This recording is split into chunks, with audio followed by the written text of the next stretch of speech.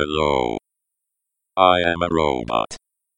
You are listening to an Echo of Glory, a 200% podcast.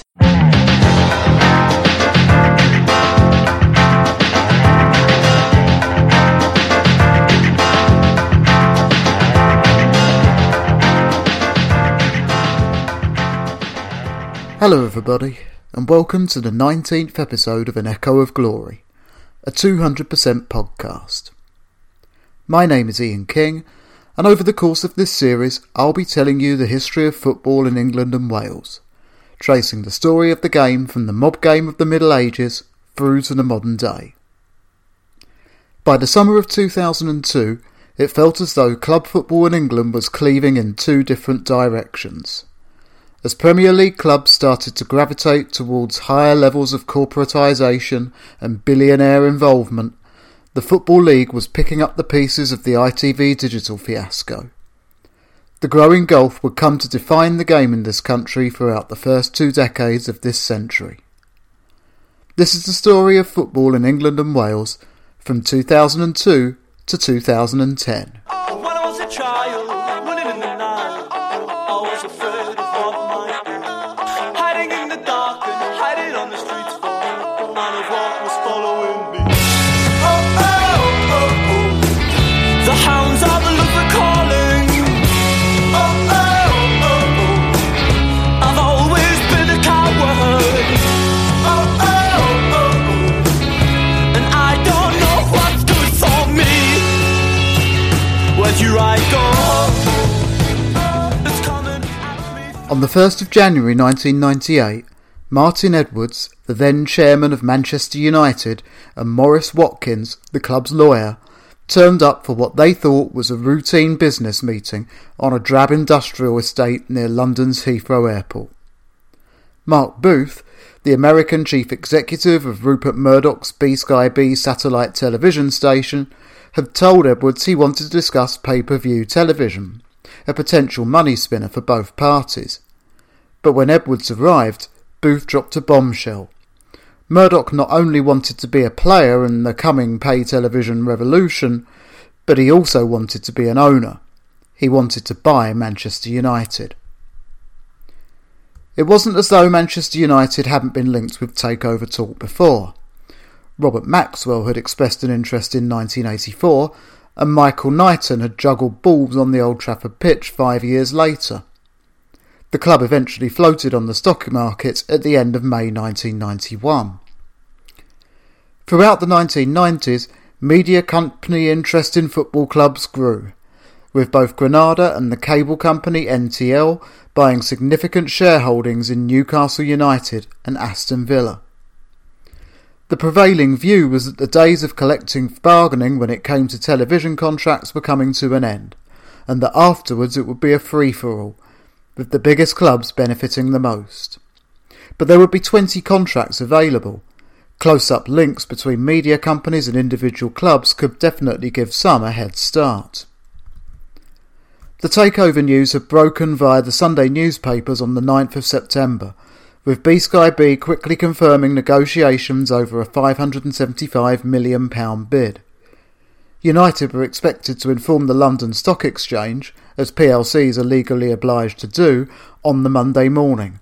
But 2 days passed amid a flurry of speculation until the club confirmed on the Wednesday morning that it had accepted a bid of £623.4 million. The BBC reported that as the largest single shareholder, Edwards would see his 14% stake in the club increase in value to £87 million. More than £30 million more than if he had sold it on the open market the previous Friday. Maurice Watkins, the club lawyer, saw his 2% shareholding make a similar leap in value, from £8 million to a theoretical £12.5 million. The supporters were furious, and reaction was immediate and visceral.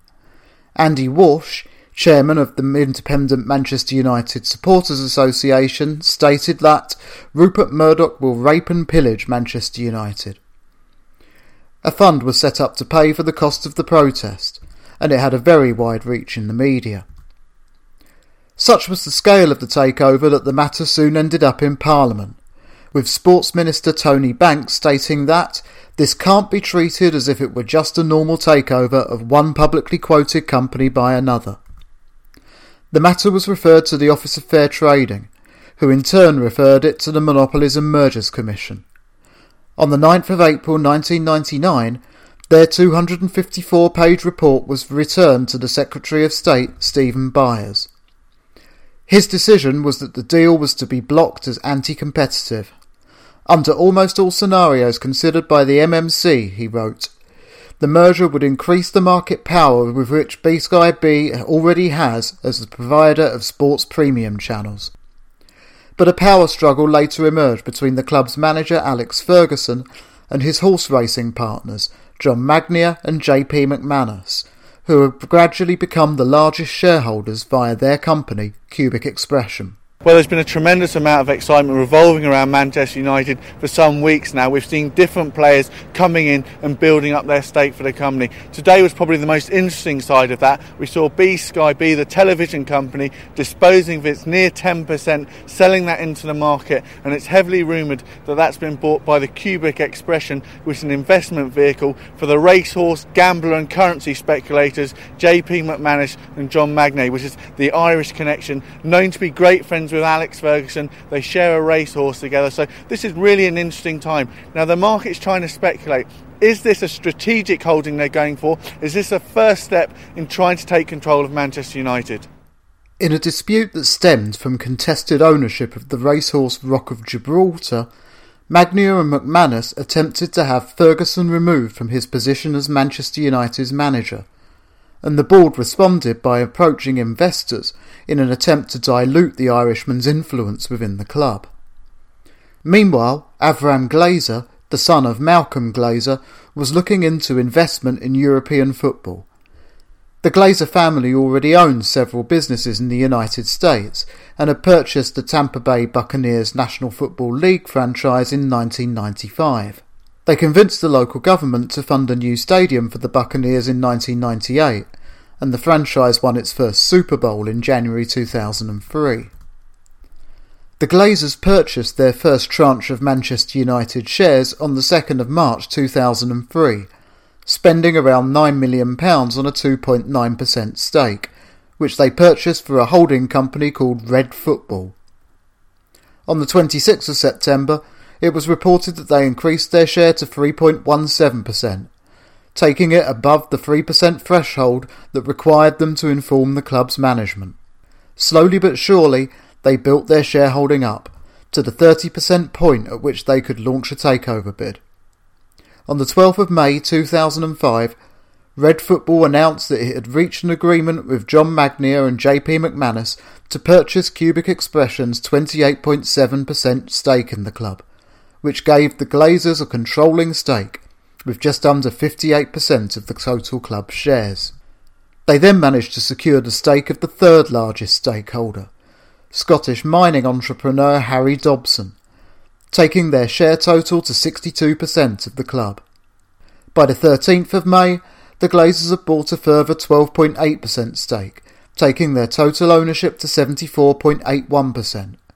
3 days later, they reached the 75% threshold at which they could delist the club from the stock exchange. Manchester United was theirs. The protest took a different form this time. Everything was above board. It stunk to high heaven that the purchase had been secured by the Glazers loading debt onto the club itself, but it was legal. There was little that anyone could do to stop it, certainly not after Magnier and McManus agreed to sell their shares. So this time, the protest most visibly took form in the formation of a new football club. FC United of Manchester were the Manchester United supporters who walked away, although many did continue to watch Big United as well. There were no rules or policies specifically beyond One United. They would adopt the colours of Manchester United, and they would do things as differently as they could to the corporate game. Season tickets would be pay what you can. The club would be as active in its community as it could. They wouldn't wear a sponsor's name on their shirts. The club would be run strictly by an elected board, and it would be wholly owned by its supporters' trust. FC United of Manchester ground shared at Bury until moving into a stadium of their own in 2015, rising from the North West Counties League to the National League South before getting relegated back a division again. They still comfortably attract four-figure crowds a decade and a half on. Manchester United, meanwhile, will continue to labour under the weight of their leveraged takeover for years to come. On a South Manchester playing field, a small football revolution is taking shape. Within weeks of being set up, FC United had 4,000 members who'd pledged £100,000. When the idea for the team was first advertised, more than 900 people wrote in asking for a trial. The final squad, some ex-Man United trainees, others non-league stalwarts, are ready for a journey into the unknown. The team will play in the North West Counties League, 10 divisions below Manchester United. Oh, wizardry with his feet, Wayne Rooney. Went for the chip. Sit back and admire. While £26 million buys you the world's best young player, at this level you have to rely on passion and commitment. On the last day of the 2002-2003 season, Chelsea played Liverpool in the Premier League in a match being described as the media as the £20 million match. Liverpool needed a point to secure Champions League football for the next season. Chelsea needed a win.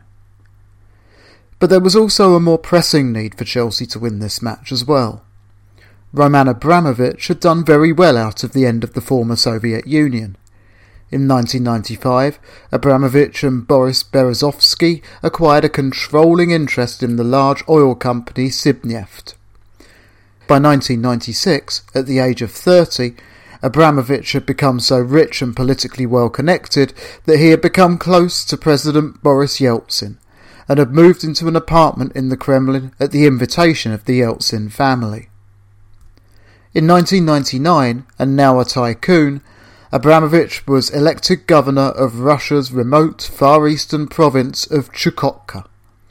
Image was all important, a self-made man who was not only powerful and wealthy, but who was also aware of those who had done less well than him during the early 1990s, when the Soviet Union fell. His politicking saw him get close to all of the country's most powerful people. Abramovich was the first person to originally recommend to Yeltsin that Vladimir Putin be his successor as the Russian president. When Putin formed his first cabinet as Prime Minister in 1999, Abramovich interviewed each of the candidates for cabinet positions before they approved. And Abramovich now wanted to buy into a Premier League football club. Chelsea were in desperate need of new ownership. The club had borrowed heavily in order to redevelop Stamford Bridge, and were close to defaulting on a £75 million loan taken out in order to carry this out. It was this debt, along with their London base and freshly secured Champions League football and the fact that Stamford Bridge was already developed, that secured Abramovich's purchase. And once the decision had been made, the sale went through extremely quickly. By July it was complete, with £100 million being available to spend on new players. Ken Bates, who purchased Chelsea for £1 a little over 2 decades earlier, made £17 million from the sale. Oh, that was naughty. Steven Gerrard's already been booked. He'll be lucky to stay on after that. He's going. Steven Gerrard can have no complaints about the dismissal. He knows that. Sheer frustration on his part. Chelsea will be at Europe's top table next season. Claudio Ranieri's team have qualified for the Champions League. Elsewhere, meanwhile, another superstar was being born. Wayne Rooney made his debut for Everton in August 2002. By the end of the year, he was the BBC's Young Sports Personality of the Year. In February 2003, he became, at 17 years and 111 days, the youngest player ever to play for England. In September of 2003, he became England's youngest ever goal scorer. England went into the 2004 European Championships in Portugal in a mixed frame of mind. This was, it was felt, a somewhat transitional team, and it seemed a fair assessment after two very late goals gave France a 2-1 win against them in their opening group match. Rooney, however, would go on to become one of the stars of the tournament. He scored twice in their second group match against Switzerland, and in their final group match scored another two as England won 4-2 against Croatia to qualify for the quarter-finals. They lost at this stage on penalty kicks against the host nations after a 2-2 draw. Rooney, for his part, earned himself a place in UEFA's team of the tournament. So much achievement in such a short period of time led, of course, to courtship from bigger clubs. Shortly before the end of the tournament, Rooney submitted a transfer request to Everton, and before the end of August he was signed by Manchester United for £25.6 million. Wayne Rooney would go on to win just about every domestic trophy that it was possible to win with United, and would end his England career as their most capped outfield player with 120 appearances, and as their record goal scorer with 53 goals. He didn't, however, win any trophies with the national team. But Wayne Rooney will yet again grab the headlines in Euro 2004. His two goals either side of half-time, the main thrust of England's win that catapults them into the quarter-finals of Euro 2004. Croatia go out, and it's been a marvellous game.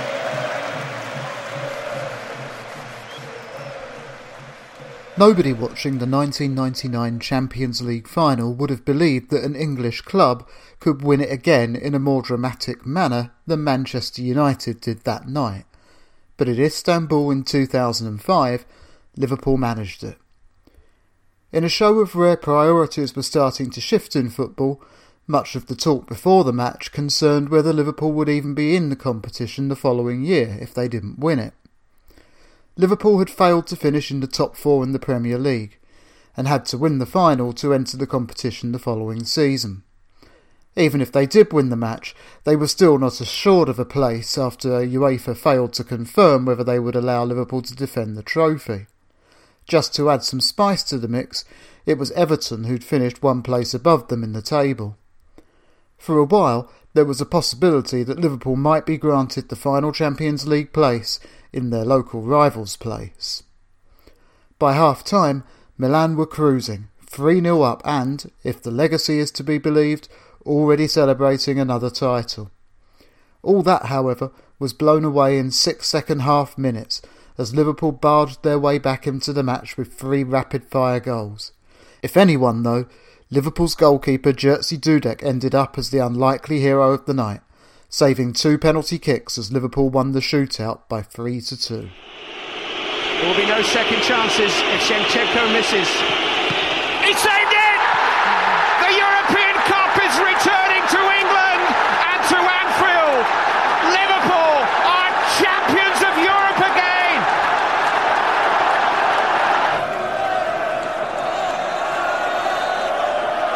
Liverpool have their hands on the European Cup again, and this time it's for keeps.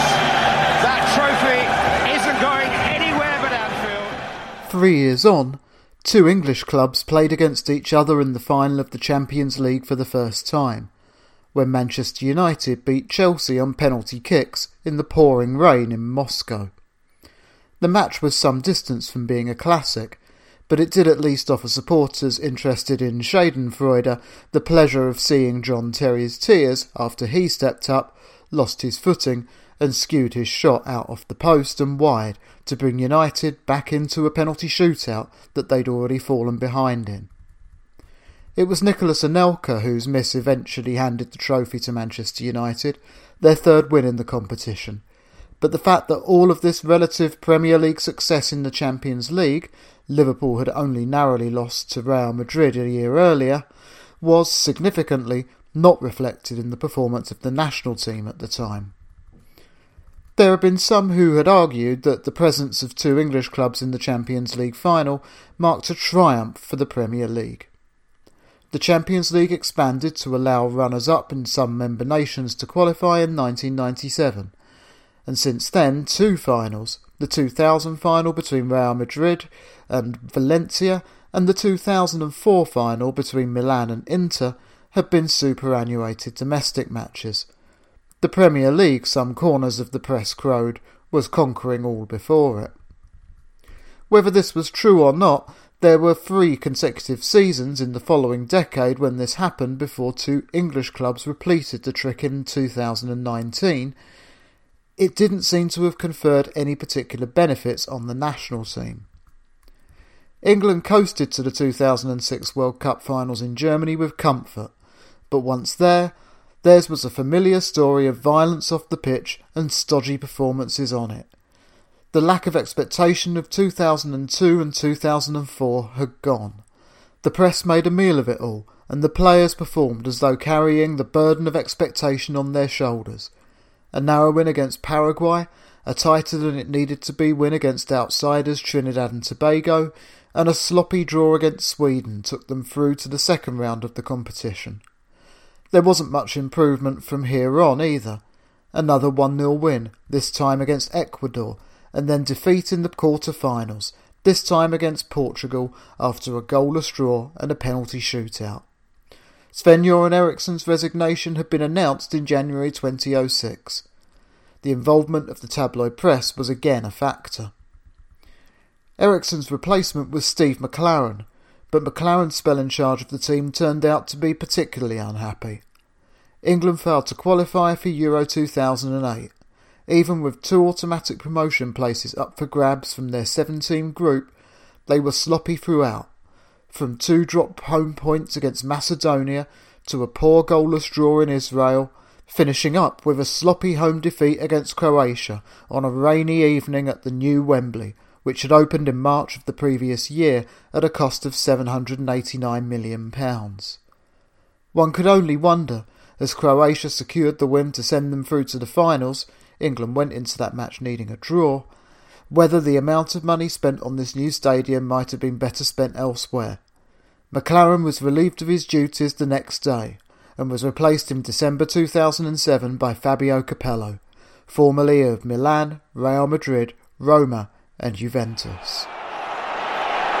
Seconds left, Gerrard. Everybody's gone forward for England.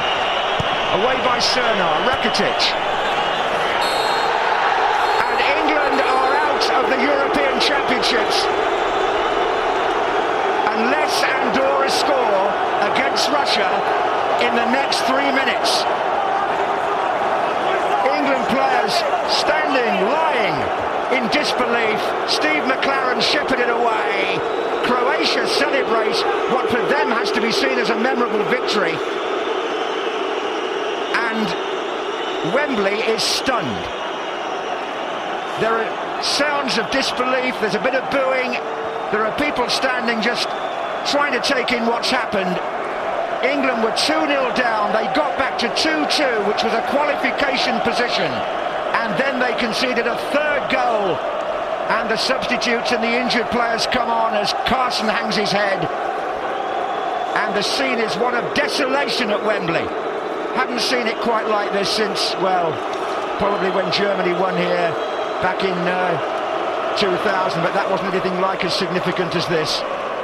England's reputation as flat-track bullies in the World Cup qualifiers was by this time deserved.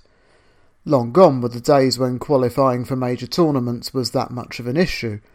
The expansion of the qualifiers seemed to have made for quite a comfortable ride. Once there, however, it was a different matter. England's draw for the group stages of the 2010 World Cup finals in South Africa seemed reasonable. Algeria, Slovenia and the USA. An early Steven Gerrard goal against the USA should have settled nerves, but it didn't.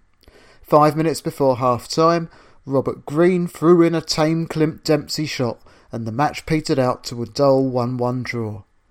The remaining group matches didn't bring much relief either. A dismal goalless draw against Algeria, followed by a limp 1-0 win against Slovenia. The lack of goals was costly. The USA finished above England on goals scored in the group, and this meant a second-round match against Germany. This time, there was no titanic struggle, as there had been in 1990 or 96. This time, England was swept away by Germany to such an extent that, even though Frank Lampard had a shot that dropped at least a foot over the German goal line disallowed with the score at 2-1 to Germany, there wasn't really that much outrage the following day.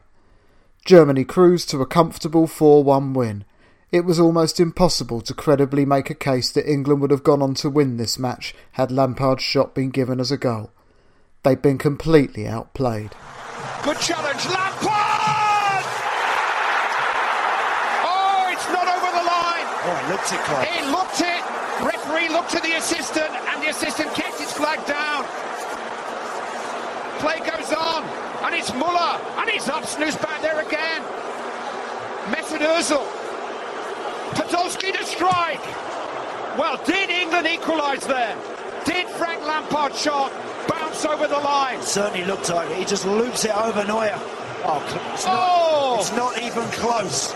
Not even close. Well, they didn't think it went over the line in 1966. That definitely went over the line by a yard. Look, everybody felt it. Back in the Premier League, meanwhile, television rights were coming under scrutiny. An investigation by the Office of Fair Trading in 2002 found B-Sky B to be dominant within the pay TV sports market, but they concluded that there were insufficient grounds for the claim that B-Sky B had abused this dominant position. In 2007, though, the European Union objected to what it saw as a monopoly on television rights and demanded that contracts be split into separate packages of 23 games each. Eventually, Sky won 4 of the 6 available packages, but the other 2 were taken by Setanta Sports. Setanta had started out as a small company in London, showing Irish sports in bars, but grew rapidly, winning the rights to the Scottish Premier League in 2004, and then the rights to 46 Premier League matches from 2007 to 2010, 2 of the available packages. The problem, however, was that Setanta UK had borrowed millions of pounds to buy the rights to those matches.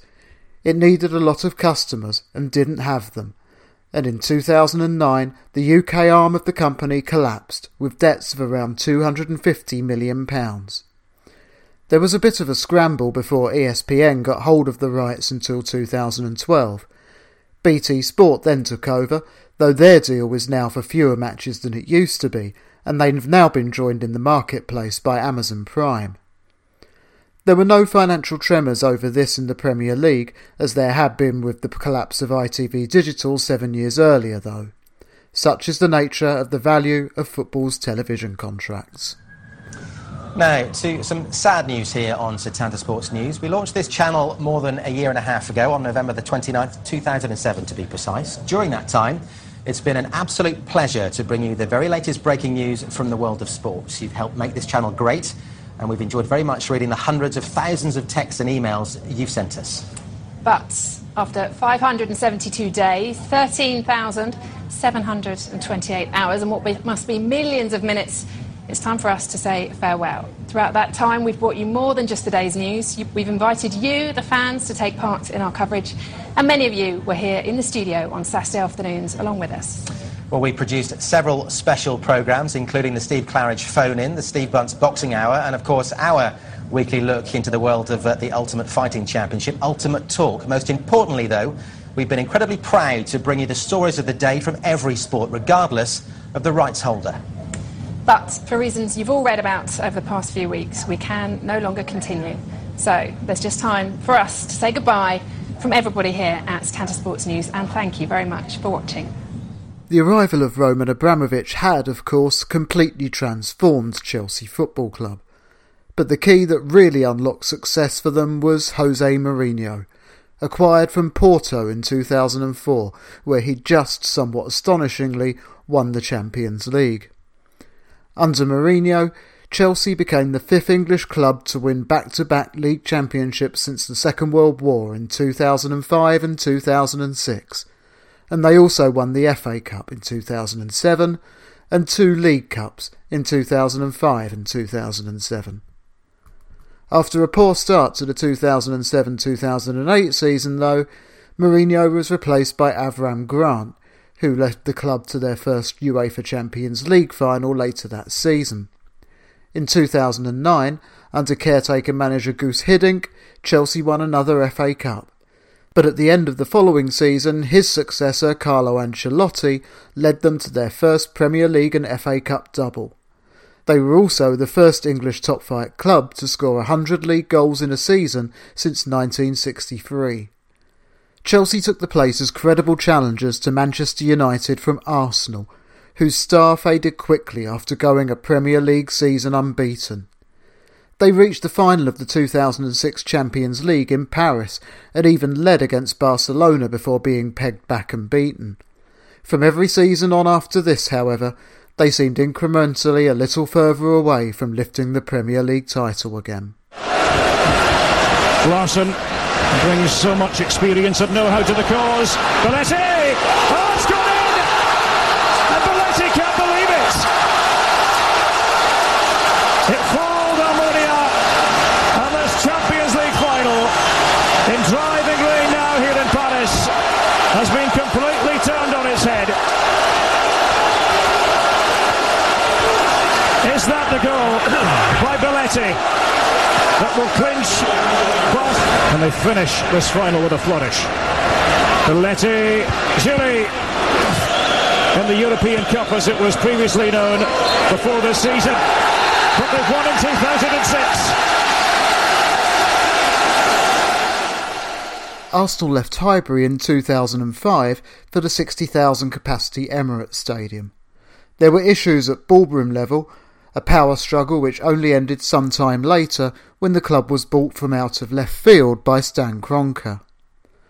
Manchester United remained omnipresent, but Alex Ferguson was ageing, and there didn't seem to be much of an apparent succession plan beyond "hire who he tells us," and this didn't bode well for the club's future.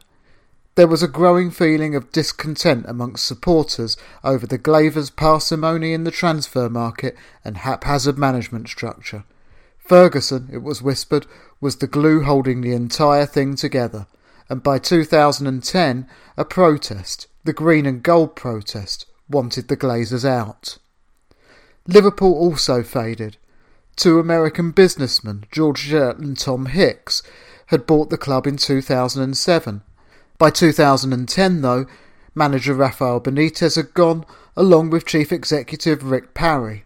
Gillett and Hicks were barely on speaking terms, and in October of that year the club was taken over, but only after creditors Royal Bank of Scotland took out an injunction to prevent Hicks and Gillett from changing the makeup of the board of the club in order to prevent it. Liverpool finished in 7th place in the Premier League that season. Manchester City had briefly dropped to the 3rd tier in the late 1990s, but managed the relatively rare achievement of bouncing all the way back. In 2004 they left Main Road for the City of Manchester Stadium, which was available on favourable terms after having been used for the 2003 Commonwealth Games. And in June 2007 they were bought by the former President of Thailand, Thaksin Shinawatra, for £81.6 million. Shinawatra was briefly popular with fans, but especially after appointing Sven-Göran Eriksson as manager of the club and spending a reasonable amount of money on players. However, within a couple of years it was clear that there was trouble behind the scenes. Shinawatra was reported to not have the first idea what he was doing, and City were believed to be in serious financial trouble. They were sold to investors from the Abu Dhabi United Group in September 2008, for a reported £200 million. Thaksin Shinawatra will need to get used to the cutting edge of Manchester humour and City fans seeing the funny side of his legal difficulties. It had been the former Thai Prime Minister's field of dreams, now in doubt, a mere 14 months on from his controversial takeover. Thank you again for your support. It was all warm words and smiles when he snapped up the Premier League club for $160 million, while now there's uncertainty he'll be allowed to keep it, raising the possibility a world-renowned Premier League could be forced to declare Dr. Thaksin unfit to be a club owner. A matter of fascination for football experts across Europe. To actually force him to sell it back and to find someone who's willing to buy it, it's an area which the Premier League has never ventured into, and I bet they're praying that they don't have to this time. Sheikh Mansour is a powerful man. Not only is he a member of the royal family of Abu Dhabi, he is Deputy Prime Minister of the United Arab Emirates, Minister of Presidential Affairs, and half-brother of the President's. And the UAE is not a democracy. Amnesty International has condemned it for unfair trials, lack of freedom of expression, a failure to investigate allegations of torture, discrimination against women, and the abuse of migrant workers. This was more than merely the acquisition of a football club by a very, very wealthy man. This was on behalf of a country, and a country with a highly questionable human rights record. But it wasn't questioned. As ever, too many people were too dazzled by the money, and at the end of the decade, Mansour was on schedule with his project of building his football empire. In the summer of 2009, City made a power play by taking striker Carlos Tevez from Manchester United for £47 million. After signing Tevez, City erected a blue Welcome to Manchester billboard with a picture of Tevez on it in the city centre. Manchester City hadn't quite made the giant strides that they would over the following decade, but by 2010 their newly found largesse was already starting to cause an impact. A long wait since the end of last season, today was going to be a day to relish. A star striker, one of the world's best, decided to ditch this for this. Not unheard of, but usually they go the other way across Manchester. Not Carlos Tevez though. He says City's offered him a good future, something United either couldn't or didn't want to do. I was during 2 years, so Alex never call him or never send any text message. So the only time Alex talked to him was after the match against Roma. So because they had to discuss the situation of having Carlos playing for Argentina, and he doesn't think that this is the way to treat a player that is for 2 years in the club, and there is no line of communication. By the end of the first decade of the new century, football in England and Wales was awash with money. In the Premier League, weekly wage budgets amounting to millions of pounds were now commonplace, and with overseas television contracts starting to catch up with domestic ones in terms of value, they were this time valued in billions rather than millions of pounds. The direct impacts of the ITV digital collapse may have receded over the 4 or 5 years after it happened, but its indirect influence continued to impact upon both the Football League and the non-league game. The most obvious form of trickle-down economics to impact upon smaller clubs during this period was hyper-wage inflation. As elite-level players started to judge their own value in hundreds of thousands of pounds a week, so the expectations of everybody below them started to rise as well. And furthermore, such was the financial discrepancy between the Premier League and the rest that some clubs seemed more willing than ever to gamble their entire existence on a wing, a prayer, and the hope that their club would get promoted and head towards the sunnier uplands of greater financial reward. In the 2 years and 10 months from April 2007 to February 2010, 9 Football League clubs, and for the first time 1 Premier League club, were pushed into insolvency. Each club that this happened to had their own story to tell, but all of them were ultimately stories of mismanagement. There's no other way of assessing the finances of any business that pays wages higher than it can afford, or which has no contingency plans in place for should there be a sharp downturn in the team's fortunes. This was, however, also a failure of governance. The laissez-faire attitude of both the FA and the Football League towards clubs and their ownership meant that what should have been obvious decisions were simply not taken into account. Frequently, it felt as though governing bodies would simply sit on a problem until such a point at which it was no longer theirs anymore. One example of this might be the collapse of Chester City, who were relegated from the Football League in 2009. Their owner, a Liverpool-based boxing promoter called Stephen Vaughan, took the club into a CVA which was successfully challenged in the court in the summer of 2009, and this led to a financially crippled club starting a new season with a 25-point deduction already in place. With supporters boycotting and crowds having fallen to the low hundreds, it was painfully evident that Chester were heading out of existence. But the reaction of the FA was almost complete inertia. The club eventually folded in February 2010, and its results in the Football Conference were expunged. After a tug-of-war over the council-owned stadium, the club supporters' trust eventually formed a replacement. A similar failure of governance occurred at Notts County in the summer of 2009, when the club's supporters' trust, which owned a majority shareholding in the club but which had been pilloried for not wildly overspending in previous years, was approached by a shadowy group purporting to be ultra-rich. Then the dash for cash began yet again. Sven-Göran Eriksson was appointed as manager. Former England defender Sol Campbell was brought into the centre of the team's defence. By October, rumours were beginning to circle of unpaid bills and multiplying debts. And with Campbell and Eriksson both gone, in December the club was put up for sale, with reported debts of £7 million. It turned out that nothing relating to this takeover had been as it seemed. Russell King, a convicted fraudster, was the real power behind the takeover, which had been underwritten by a £5 million bank guarantee from First London plc.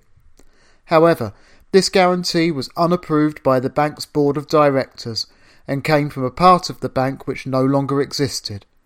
First London plc went into administration later in 2010 with debts in the region of £8 million.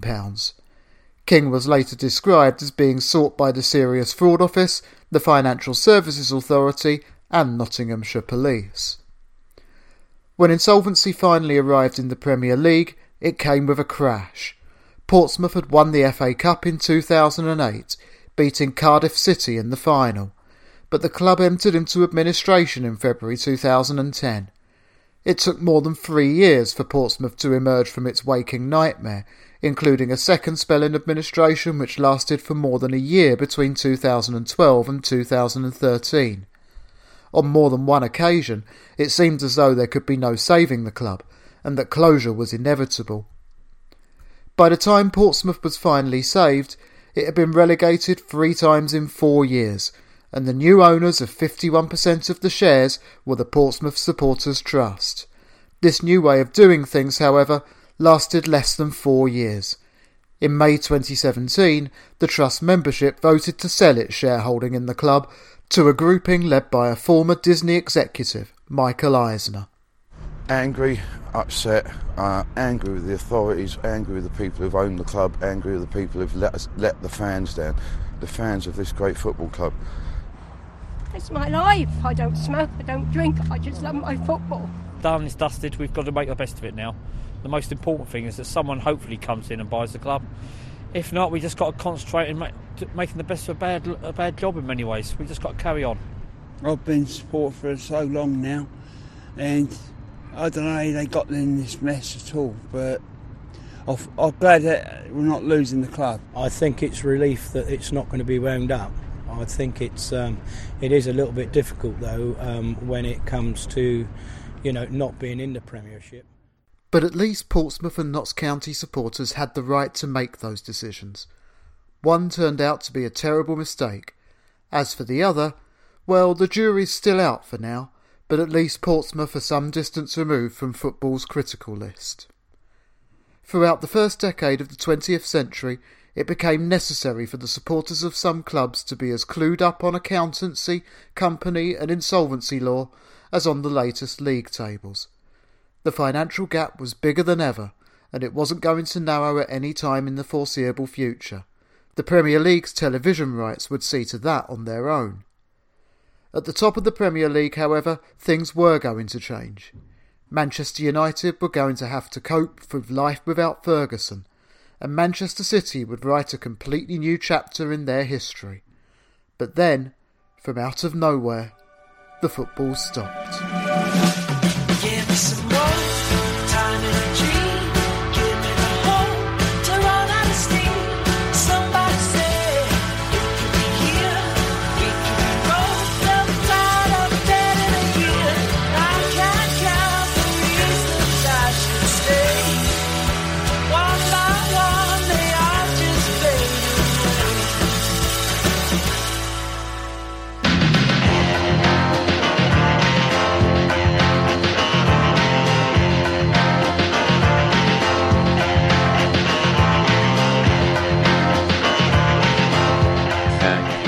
listening to this 200% podcast. Don't forget to rate and review on iTunes. Find us on Facebook by searching 200%.net or on Twitter at 2WOHP. Be good to each other and robots.